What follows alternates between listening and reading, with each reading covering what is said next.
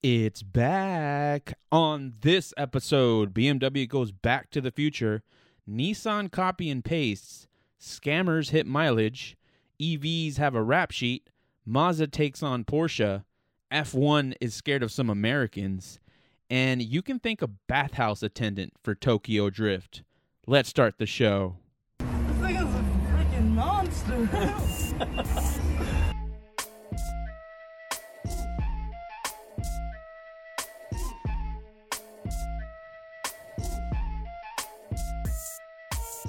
Welcome to 91 Octane. I am John, and we are back from a hiatus that felt like forever. Like, that was the longest break, holiday break. Happy New Year to everybody. Merry Christmas to everybody. Now we're starting 2023 off strong. We've got a lot to get through, so let's go under the hood and cover our headlines. What if you could rock Dakar Yellow to Cars and Coffee and a full livery to your track day? Like, at an instant, just decide, much like tuning a car, I don't want to wear this color today. I am going to go with Dakar Yellow to my Cars and Coffee and show off a little bit of my flavor. Well, BMW has hit with its next generation of the e-ink technology. Last year, they came out with sort of the gray version of this, and I remember commenting on it, saying that, you know, this technology is going to take forever to progress, and yeah, it sounds really expensive to replace panels that change colors, so they're going to have to figure that part out. But now, for this year, they've released a full color version. It can display up to 32 colors. They mix and match according to however they feel. Of course, this is still a concept. They haven't really said if this is going to get a date for release or when they're actually going to release it. Some of the things and questions that I have are what I mentioned before. You know, how expensive is this going to be? If you have to replace a panel, for example, right? If it's as cheap as putting vinyl wrap on a car, which is not the case, it would be ideal. But for a mainstream car to have this, at least right now, it just doesn't seem like a viable option. But this is probably like the least shocking of the concept things that they unveiled at CES with the iVision D. And D is actually DEE, and what it stands for is Digital Emotional Experience. I think BMW, like, quite literally wants you to fall in love with your car. It's no longer the ultimate driving machine. It's the ultimate loving machine, and a lot of the things that they've described, they've added a mixed reality slider that can alternate 5 steps from just driver-related information all the way to complete virtual reality within the car. In between that is augmented reality, right? So there's functions like seeing obstacles on the road, and that's cool. But in the video that they're showing the augmented reality or virtual reality piece, they actually have the driver, like, driving through a bunch of, like, jellyfish, which seems way distracting, and I think they could have done a better job of demonstrating the technology without showing something so dangerous. But this is really just a concept, and they unveiled it at a electronic computer technology conference and not so much a car conference. So that sort of alludes to how they actually decided they wanted to display this. In the video, they show that they can detect cyclists, which, you know, is sort of a minimum, I would say, for technology at this point. But the virtual mode includes vibration, sound, and, get this, fragrance. They really, BMW wants you to smell your car.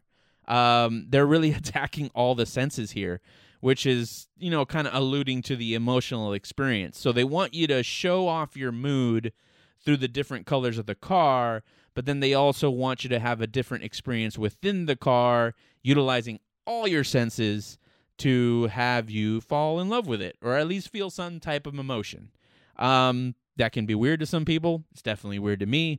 I'm wondering what fragrances we can load up into that car, because that is a wonderful prank waiting to happen. I mean, what other use is there than stink bombs? That's probably the only use. I mean, I guess This is sort of eliminating the need of air fresheners, but I imagine you're still going to have to load a cartridge or something of some sort.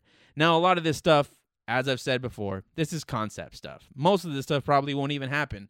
But if it does, that would be amazing. Now, the last thing that they unveiled is that the car can actually talk to you and detect you as you're walking to the car. So they've applied sensors to the car that actually detects when you're walking up to the car, when you're within a certain amount of feet to the car, and actually detect who you are. And on the window, on the side window, they display an avatar of you, and it says, "Welcome, John," in this example, and it greets you.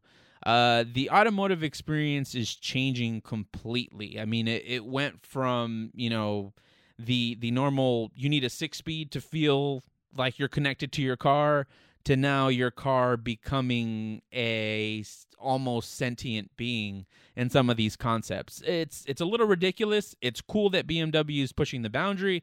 I wonder how much of this is actually going to come into fruition, because really the only thing they've actually said is going to be real is the head-up display, and the head-up display takes up the entire width of the windshield, which is pretty cool, but again, also seems distracting if you're adding augmented reality or virtual reality elements to your windshield. But this is actually targeted for 2025. I imagine the head-up display they're talking about is really the basic one with driver-related information, miles per hour, maybe your tach, maybe the weather, things like that across the bottom of the windshield.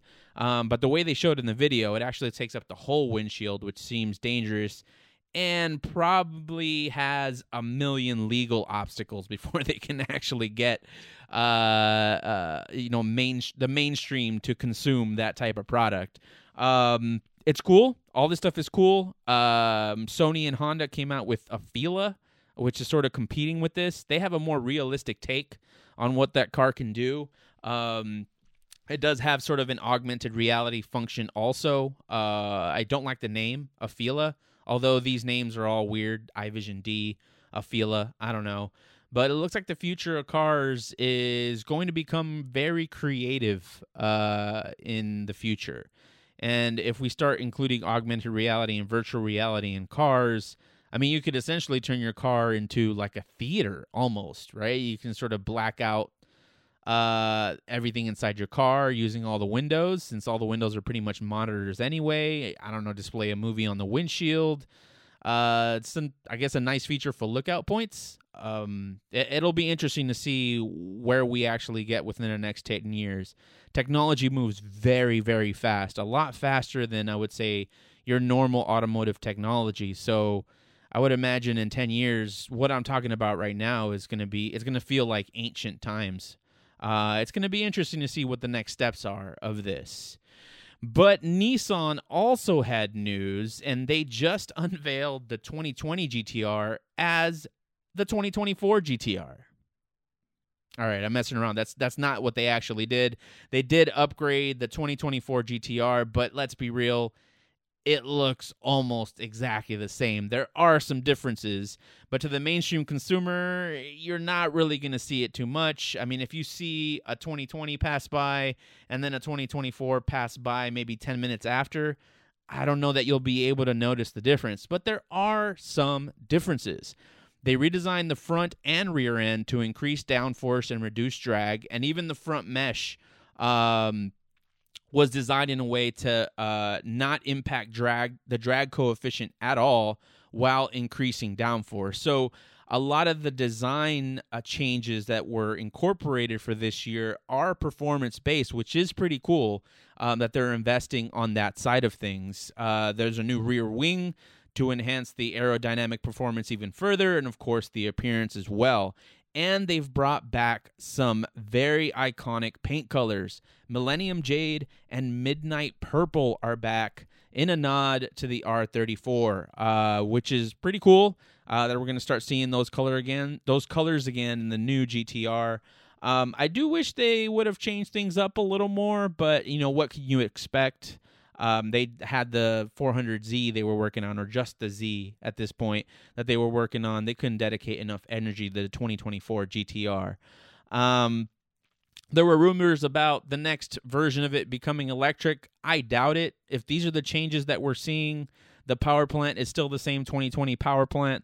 I mean, it could be that because they're investing in an EV GTR, all their energy is invested in that. Just speculation at this point.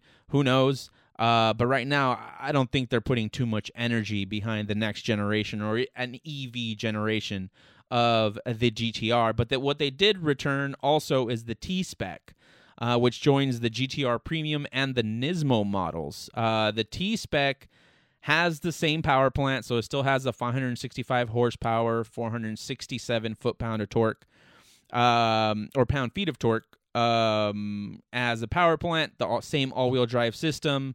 They have a Bilstein Damptronic suspension that comes with 3 modes: normal, comfort, and R. And the differences between the T-Spec and the GTR Premium would be Brembo brakes that were enlarged, some carbon ceramic rotors, and gold-painted version of the Nismo's raised wheels. It also comes with ultra-high-performance run-flat tires, which I think it's sort of almost... it's a wash at this point, right? I don't know that you can have ultra high performance run flats, or I don't know. I think it alludes to something that's incorrect. I think you either have ultra high performance or you have run flat, or maybe it's like a high performing run flat. I doubt it, because that's not how tires are described. I really would have hoped they, wouldn't have included run flats in a performance vehicle. Maybe tire technology has advanced beyond my own knowledge, and that's where we're at. Maybe that's the case. Hopefully that's the case. But for some reason, the T-Spec comes with run-flat tires.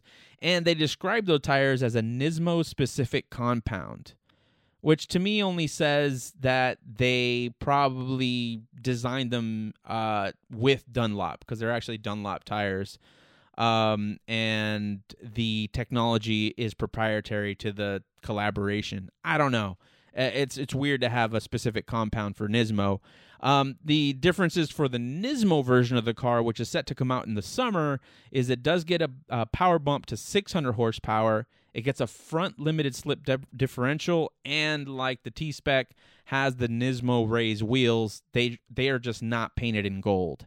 So there isn't a lot of differences between the 3 versions, but it's pretty cool. The GTR Premium does still come with Brembo brakes, 6-piston in the front, 4-piston in the rear, and they get lightweight raised wheels. They're just not the Nismo versions. Cool stuff. I think it's cool that they did invest in the performance side of things, but I don't expect... or at least I wouldn't have expected this big of an announcement for something with so little differences. And I know it sounds like I'm hating. I'm not. The car is amazing. I probably wouldn't buy one even if I liked it, but I would have rather introduced this car with a little less fanfare. It's almost like, I don't know, BMW announcing the LCI versions of cars. They always do a mid-year refresh. And them unveiling that at some, event. This was Tokyo Auto Salon that they unveiled this, or Nissan unveiled this at. So I think it sort of elevated expectations. At least it did with me. I think it did with most of the community. Most of the memeing that's going around there is that the Nissan looks exactly like it did last year. There are some differences, obviously, but it's not dramatic enough to be this excited about. Well, we'll see what else Nissan comes up with. For now, it's cool that they're investing in performance. Now let's get to our next headline. Scammers are using your odometer to steal $4,000 straight out of your pocket. The odometer rollbacks are up 7% nationwide. Texas takes the biggest jump from year to year with 15%. California, though, is the winner overall with 437,000 cars with rolled back odometers. Now, this is according to data from Carfax. We all know there's some issues there. We've encountered data entry errors where, you go get a smog check and the tech inputs the mileage wrong. Now that's flagged as an error within Carfax. But Carfax doesn't share exactly how they come up with their numbers, just that in their reporting, they have documented 437,000 rolled back odometers in California. Texas is second to California, although they did have the biggest increase. California's increase year to year was 2%, so it wasn't that big, stayed fairly similar. I don't know what's going on in Texas, though. I guess they're trying to sell more used cars out there and using these means. But it's estimated that on average it costs a consumer $4,000 for every rolled back car. And you're talking about I don't know, on average 100,000 miles rolled back on an odometer. So if a car has 150,000 miles, they're rolling it back 100,000 miles to 50,000. The average is about 4,000 that the seller is gaining by doing this scam. Now, the misconception is that now, since we're moving to the digital age of the odometer, it's much more difficult to do this scam. But in reality, it's actually much easier. Before, when it was mechanical, you had to, remove the odometer, roll it back manually. There were different things you could do. But now you just need to plug it into a computer, essentially. If you have the right PCM, the right smart key, the right tools to plug into your car, in an instant you can have it rolled back. And that's the difficult part. There's always going to be people with these resources to be able to do this. So just make sure you're out there protecting yourself. Make sure you're looking at a car. I mean, there's big differences between a car that's had 50,000 miles on it and 150,000 miles on it. I mean, just from driving it, you will hear the differences. The creaks, the rattles, the broken things. Take a look at the engine bay. Is the rubber in there all worn out, right? Does it show 50,000 miles of wear or 150,000 miles of wear? Now, if the scammers are smart, they might cut it back 25, 30, maybe 40,000 miles and not do a six-figure jump, and then it's harder to tell. But I think it's important to make sure that you are watching for paperwork and that you're actually inspecting those cars end to end, because there are, in California, 437,000 opportunities to scam someone with these cars, apparently. So watch out for that. On the next headline, EVs are out here committing felonies.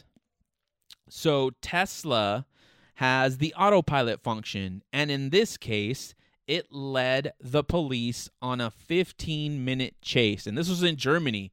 So police patrol were managing traffic and observing traffic, and they saw in Tesla where they couldn't even see the driver.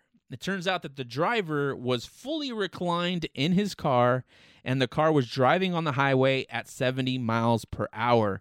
The cops would reach up to the car and go in front of the car, actually try to slow it down, and they would slow it down. The car would slow down. They would speed up. The car would speed up. It became clear to them that the autopilot was on, and they kept honking at the car, trying to get him to pull over. And, of course, the driver wasn't waking up, and the car doesn't know how to pull over for cars yet. We haven't figured that part out, or at least Tesla hasn't. And 15 minutes later, the driver wakes up and starts following the instructions of the police. I mean, that's what a way to wake up, right? I mean, you're on autopilot thinking you're going to arrive at work, probably. I don't know where this person was going. And then all of a sudden you wake up and you're like, oh, what is this? Why are there police lights on? What's going on? And you were on autopilot the whole time. I would have freaked out. I mean, I freak out if I'm just driving normally and the cops pulling me over. I couldn't imagine waking up to that. And the cops are claiming there were drug typical abnormalities during the checkup, which I don't know. I mean, there's really no proof of that or confirmation. It just sounds like something they said. I think the guy might have just been sleeping and lazy. They did find a steering wheel weight on the footwell. So this is how they used to defeat the safety system within the vehicle. Technically, you wouldn't be able to do this without some sort of defeat device. And that's what this guy was using. He put this weight on the steering wheel to make it feel like there are hands on the steering wheel. And that's how it tricks the car into allowing you to take a nap, apparently. I don't know how anyone could do this. This hasn't been the first time that someone's been caught sleeping in their Tesla. There's countless videos of this on the internet, but I would freak out. I know that I haven't grown up in that age yet. I haven't really experienced it yet. And I generally distrust technology. But to kind of put your life in the hands of Elon Musk like that, I don't know that I would recommend it. Now, this guy's license has been suspended, and he has been charged with criminal negligence. So the story is developing, but man, like, I don't know. I don't know that all this is worth it for a 15-minute nap. I mean, I wonder how long his whole commute is. If it would have been a 30-minute nap, let's call it an hour, right? Is it worth it? Is it worth the risk? And this is probably not the first time he's done this, right? It's kind of like people who abuse the carpool lane, right? They'll do this a bunch of times before they actually get caught once. It's likely that he's done this before. I mean, I would imagine there's probably some testing phase, right? You put the weight on, and then you kind of let the car take you to work, and you don't really sleep. That's like the first few times, just to make sure that, everything is on the up and up. And then maybe on the, fifth or sixth time, you decide to doze off a little bit. Or maybe you're on your laptop, right? You're on your laptop, you're doing some work or whatever. That's like maybe times 6, 7, and 8. Then on the ninth time, you're like, man, I've made it safely 9 times. Maybe I should take a nap right now. I am speculating that that's how he built up to it. I don't want to assume that he was... I mean, it could be that the cops are right and he was drugged out, and this is just a whole, an acid trip for him, and that's why he was asleep. Or maybe, I don't know, he was passed out due to something, but I don't even know how you get here. But anyway, let's get into our next headline. Mazda has taken the lead from Porsche in the future of internal combustion. Now, Mazda hasn't done this alone, but Mazda completed a 1,000-mile drive in the UK that included stops at tracks on sustainable 100% fossil-free fuel. And this was a completely stock 182 horsepower Miata, and it put sort of benchmark lap times at all these tracks with the sustainable fuel. And the sustainable fuel is called Sustain. It's actually developed by a company called Coritan. And the Miata literally just filled up as stock, no modification, right? There was no modification to the car, to the ECU. It's almost like a one-for-one substitute for normal gasoline. And the Miata stopped at Anglesey Circuit in Wales, Oulton Park in England, Knockhill in Scotland, and Kirkistown in Northern Ireland. This was all over a span of 1 week. And the 1,000-mile drive, if you don't include the track driving, actually did 45.6 miles per gallon, which is pretty impressive, right, for a sustainable fuel. It's unlikely that a gallon of the sustainable fuel at this point costs, let's call it, an average of $5, $4 a gallon right now. I mean, with specialty fuels, I'm imagining we're in like the $20 range, maybe even more than that. I mean, there's probably a specific reason that Mazda did not post any cost to the fuels in the press release. It's probably very expensive, but it's pretty cool because, Porsche has developed a plant in Chile that they're developing their own fuels and working on that also. But this is actually the first time I've heard, at least, of completely sustainable fuels being put to the test in a road vehicle, and it was taken to the track. So it's been tested in a performance element also. Now, they didn't include lap times. I don't really know why they didn't include lap times, and I couldn't really find any. I mean, other than them potentially being slow, but I don't know why that would matter if you're using, sustainable fuel. I think that's the win. And the way this fuel is actually created is using 100% agricultural waste. So like straw, crops that you're not using, right? All that stuff that you can't use for consumption, that you can't send for people to eat. They're recycling it into these fuels. Now, not a lot was described in terms of what goes into the process of making these fuels, because that could lead to a lot of emissions as well. But the claim is this is 100% zero fossil fuel and sustainable. That doesn't necessarily mean that it's not causing any emissions, at least when they're creating it, but at least in terms of using it in the car, there are no emissions. Now, the Coritan is stating that this is a drop-in fuel, meaning it's a direct replacement for normal gasoline. We'll see what the cost of this stuff is as it starts hitting the market. But for now, it's pretty cool that we'll be able to keep our internal combustion cars for a lot longer than we anticipated, because we're hearing a lot of this, states saying, at least the United States, they're saying that by 2035, all new cars sold would have to be EVs, which essentially starts the snowball of the internal combustion demise. I mean, these companies aren't going to be investing in internal combustion anymore. But if we do have alternative fuels much like this, it could be that internal combustion development does continue. And Mazda is investing in a lot of alternatives to EV, which includes still investing in internal combustion and reduced emission technology as well. Now, into our last headline, the bald eagle might soar again in F1. Sorry, Haas, but the real American team is Andretti and Cadillac, and there has been a ton of drama around this over the last couple weeks. So Andretti and Cadillac teamed up for an all-American bid for a place on the F1 grid. Now, the bid is still requiring approval from F1 and the FIA.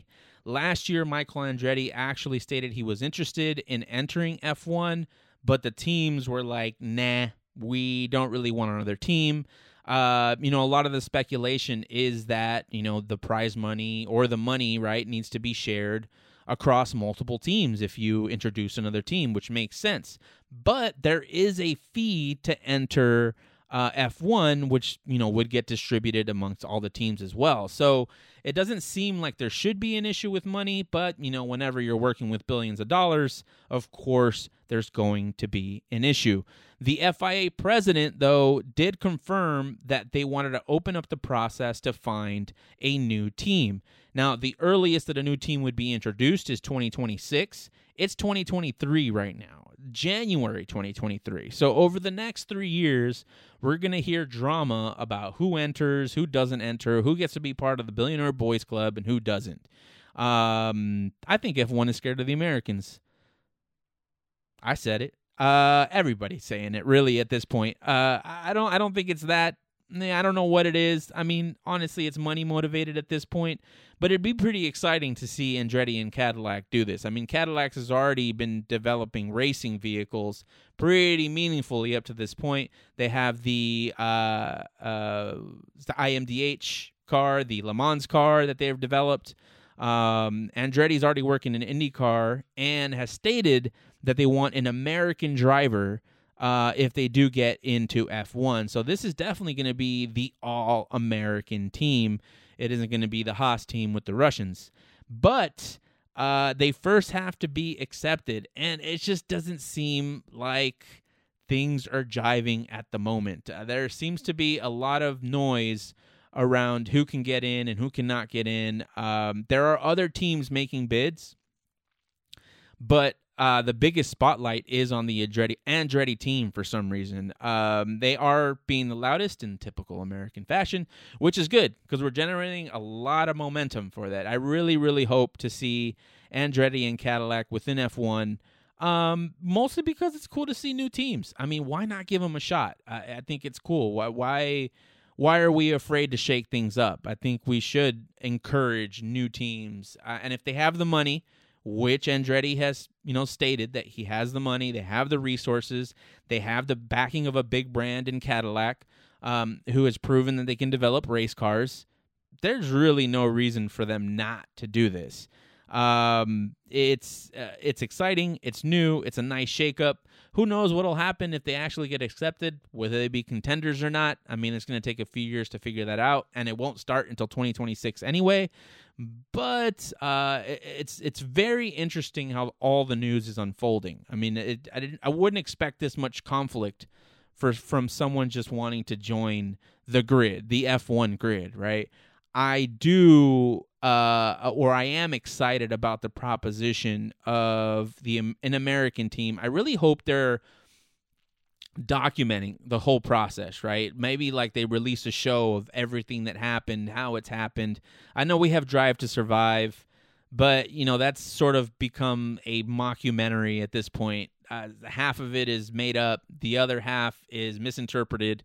So it's iffy, right? And they're going to have their own version of these events too, the Drive to Survive team. I would want to know the Andretti Cadillac perspective on this too. And I am very curious as to why the other team owners don't really want this team, in there. Like I said, most of the time it's money related, but I mean, there's got to be something else because he is coming in with deep pockets. At least Andretti and Cadillac are. There's no reason not to have them. So I'm going to put my full support behind them entering Formula One. I think it'd be pretty cool.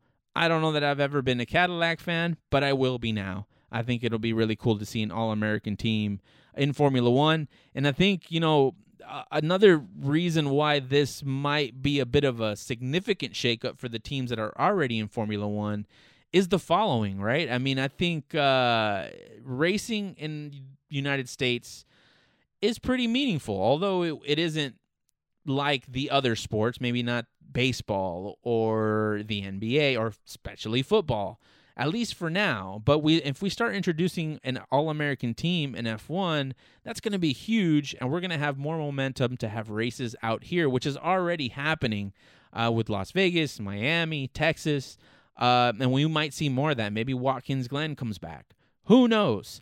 But maybe that's the challenge too, right? The logistics of it all is going to start to change over the next 10 years if you start introducing teams, at least in a different continent, right? None of these European teams anymore. Oh, I'm sorry. But it's more than likely that, this Andretti Cadillac team will have some headquarters in Europe. I mean, they would have to, but it'd be pretty cool to see more F1 representation stateside. So those are your headlines for the week and last week and however long this hiatus was. But we do have one more segment to cover, a moment in car history. And I said earlier that you can thank a bathhouse attendant in Japan for Tokyo Drift. And it's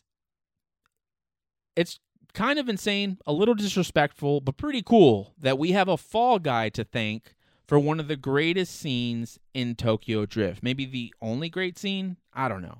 But the scene in Shibuya where Sean, the protagonist, is drifting through a bunch of people, essentially, and the people part ways, kind of like he's Moses, and he drifts through, I believe, with Han, and it actually is a car chase.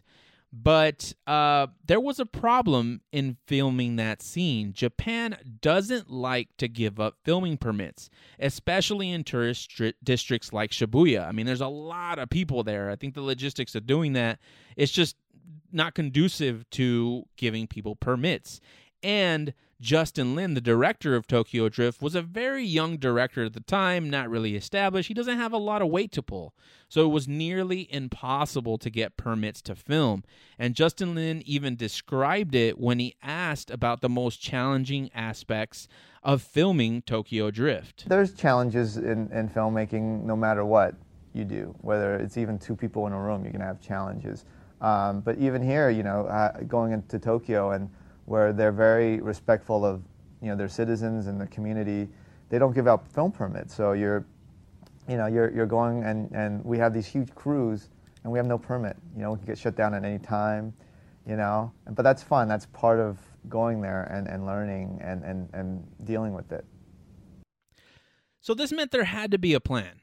And Universal did come up with one. Now, there's debate whether Justin Lin was in the know or whether or not. I mean, he doesn't really talk about it in this clip, but it's hard to assume that he wasn't in on it, although he claims he wasn't. So Lin told Digital Spy that Universal, who is essentially the media giant behind Tokyo Drift and the Fast series, hired a fall guy to follow him around Tokyo, because obviously they didn't have permits and the Japanese authorities were going to arrest him if he didn't. So they would be setting up a scene and people would just be walking through the set because they didn't really have anything closed off. And at one point on the set, this guy walks up and he says he is Justin Lin. And Justin Lin is very confused at the moment. He's like, what do you mean you're Justin Lin? I'm Justin Lin. He kind of lets it go in sort of the busyness of getting this filming done. They don't have permits. They have to move quickly. But it does come into play later Once they reach the filming in Shibuya, he wanted to shoot essentially in one of the most crowded places in Japan. And he did it, right? He did it despite the fact not having permits, which is a little questionable, but whatever, he did it. The cops took about 20 minutes to shut them down and kick them out. Now, at this point, Justin Lin thought, well, they'll just kick us out. We'll move on to the next thing and we'll be fine. He had gotten all his shots, actually, in that 20-minute span, it's nuts to me that he did. But then he realized that he could be arrested for it. The police actually showed up and they asked who the director was because they were going to drop him in the tank. So the other guy that up to this point had been claiming is Justin Lin steps up and says, I'm the director. And that's when the real Justin Lin supposedly found out that it was this guy's job to take the fall for him. If this went down, this guy was going to go to prison for the movie just so we could have Tokyo Drift, just so Bow Wow could have a green car, a green toaster in the movie, and Sean could wreck a bunch of cars in a parking lot. Now, I'm grateful. I mean, I think it's cool that we got a story out of this. But who is this guy, right? Why did I refer to him as a bathhouse attendant? Well, it turns out in 2014, Justin Lin told Movable Feast that the fall guy also played a character in the movie. And there's a scene in the movie where Han sends Sean to go get some money that he's owed from a guy with a paw. Those of you who've watched the movie knows exactly what I'm talking about. If you haven't, go watch it. You won't thank me, but go watch it anyway. Now, he walks into this bathhouse, and the first guy he is in contact with is the bathhouse attendant. So that actor is actually the person that took the fall for Justin Lin filming in Shibuya. Now, the consequences of that were he had to spend a night in jail, and that was pretty much it. They probably had to pay some sort of fees as well, which Universal took care of course, or at least I hope. But the mystery does continue because there is no reference in the movie credits, IMDb, and any sort of movie sites on who the bathhouse attendant is. And this might be on purpose, maybe because he went to prison, he didn't want his name out there, he didn't want people figuring this out. I don't know, maybe. But although we know what the guy looks like, we don't really have a lot more details around who he is, and we really haven't been able to give him his 15 minutes of fame, I believe. I think he deserves a lot of credit for Tokyo Drift. I mean, it wouldn't have happened without him. Or maybe it would have happened. Or maybe some version of it would have happened. Or we wouldn't have had the Shibuya scene, right? The most iconic scene of drifting through Japan. But it is pretty cool. And also, I would still say disrespectful that Universal hired this guy and didn't tell Justin Lin. I find that really, really hard to believe. Now, if I was the director, would I want to admit that I knew? I probably not. I wouldn't have any motivation to admit that I knew. And Universal being okay with taking the bulk of the blame on that, I don't blame them. But I don't know. It's hard to imagine he was clueless about the whole thing until the cops decided to arrest a director. Because, I would know that the consequences of filming without a permit is getting arrested. You would have to know, especially in Japan. I'm not going to Japan and filming a movie not knowing what the consequences are. I wouldn't even go to L.A., and I live in California, and film without a permit wherever I know I would be required a permit. I don't want any interactions with the police. None. No, I'm good. I'm doing it the right way, so I'm going to know what's up. But in this case, I don't know, maybe he didn't know. Maybe Universal told him that we did have permits. Maybe that's the case. he never said anything like that. At least I haven't found any information that he was led to believe that did have permits. The audio he gives, is after the fact, but he did claim, that it was hard to get permits, so he knew in some way. I don't know when, but he did know in some way or some form or some fashion. So that is your moment in car history. So thank you to the bathhouse attendant for giving us Tokyo Drift, which is probably one of the most controversial Fast movies. I think they're all controversial. I don't think it's just that one. They're all controversial. But I like it, right? At least there are no cars in space like Fast 9, 10, or 11, or whichever one that they're on now. But anyway, that is our episode. You can find us at ninetyoneoctane.com. Also, follow us on Instagram at ninetyoneoctane. If you want to send us any emails, info@ninetyoneoctane.com. Make sure you like, subscribe wherever you're listening to this podcast. Really anything in terms of your support helps. Thank you so much for continuing to listen to 91 Octane. And I'm just going to say we're here to stay. Good night.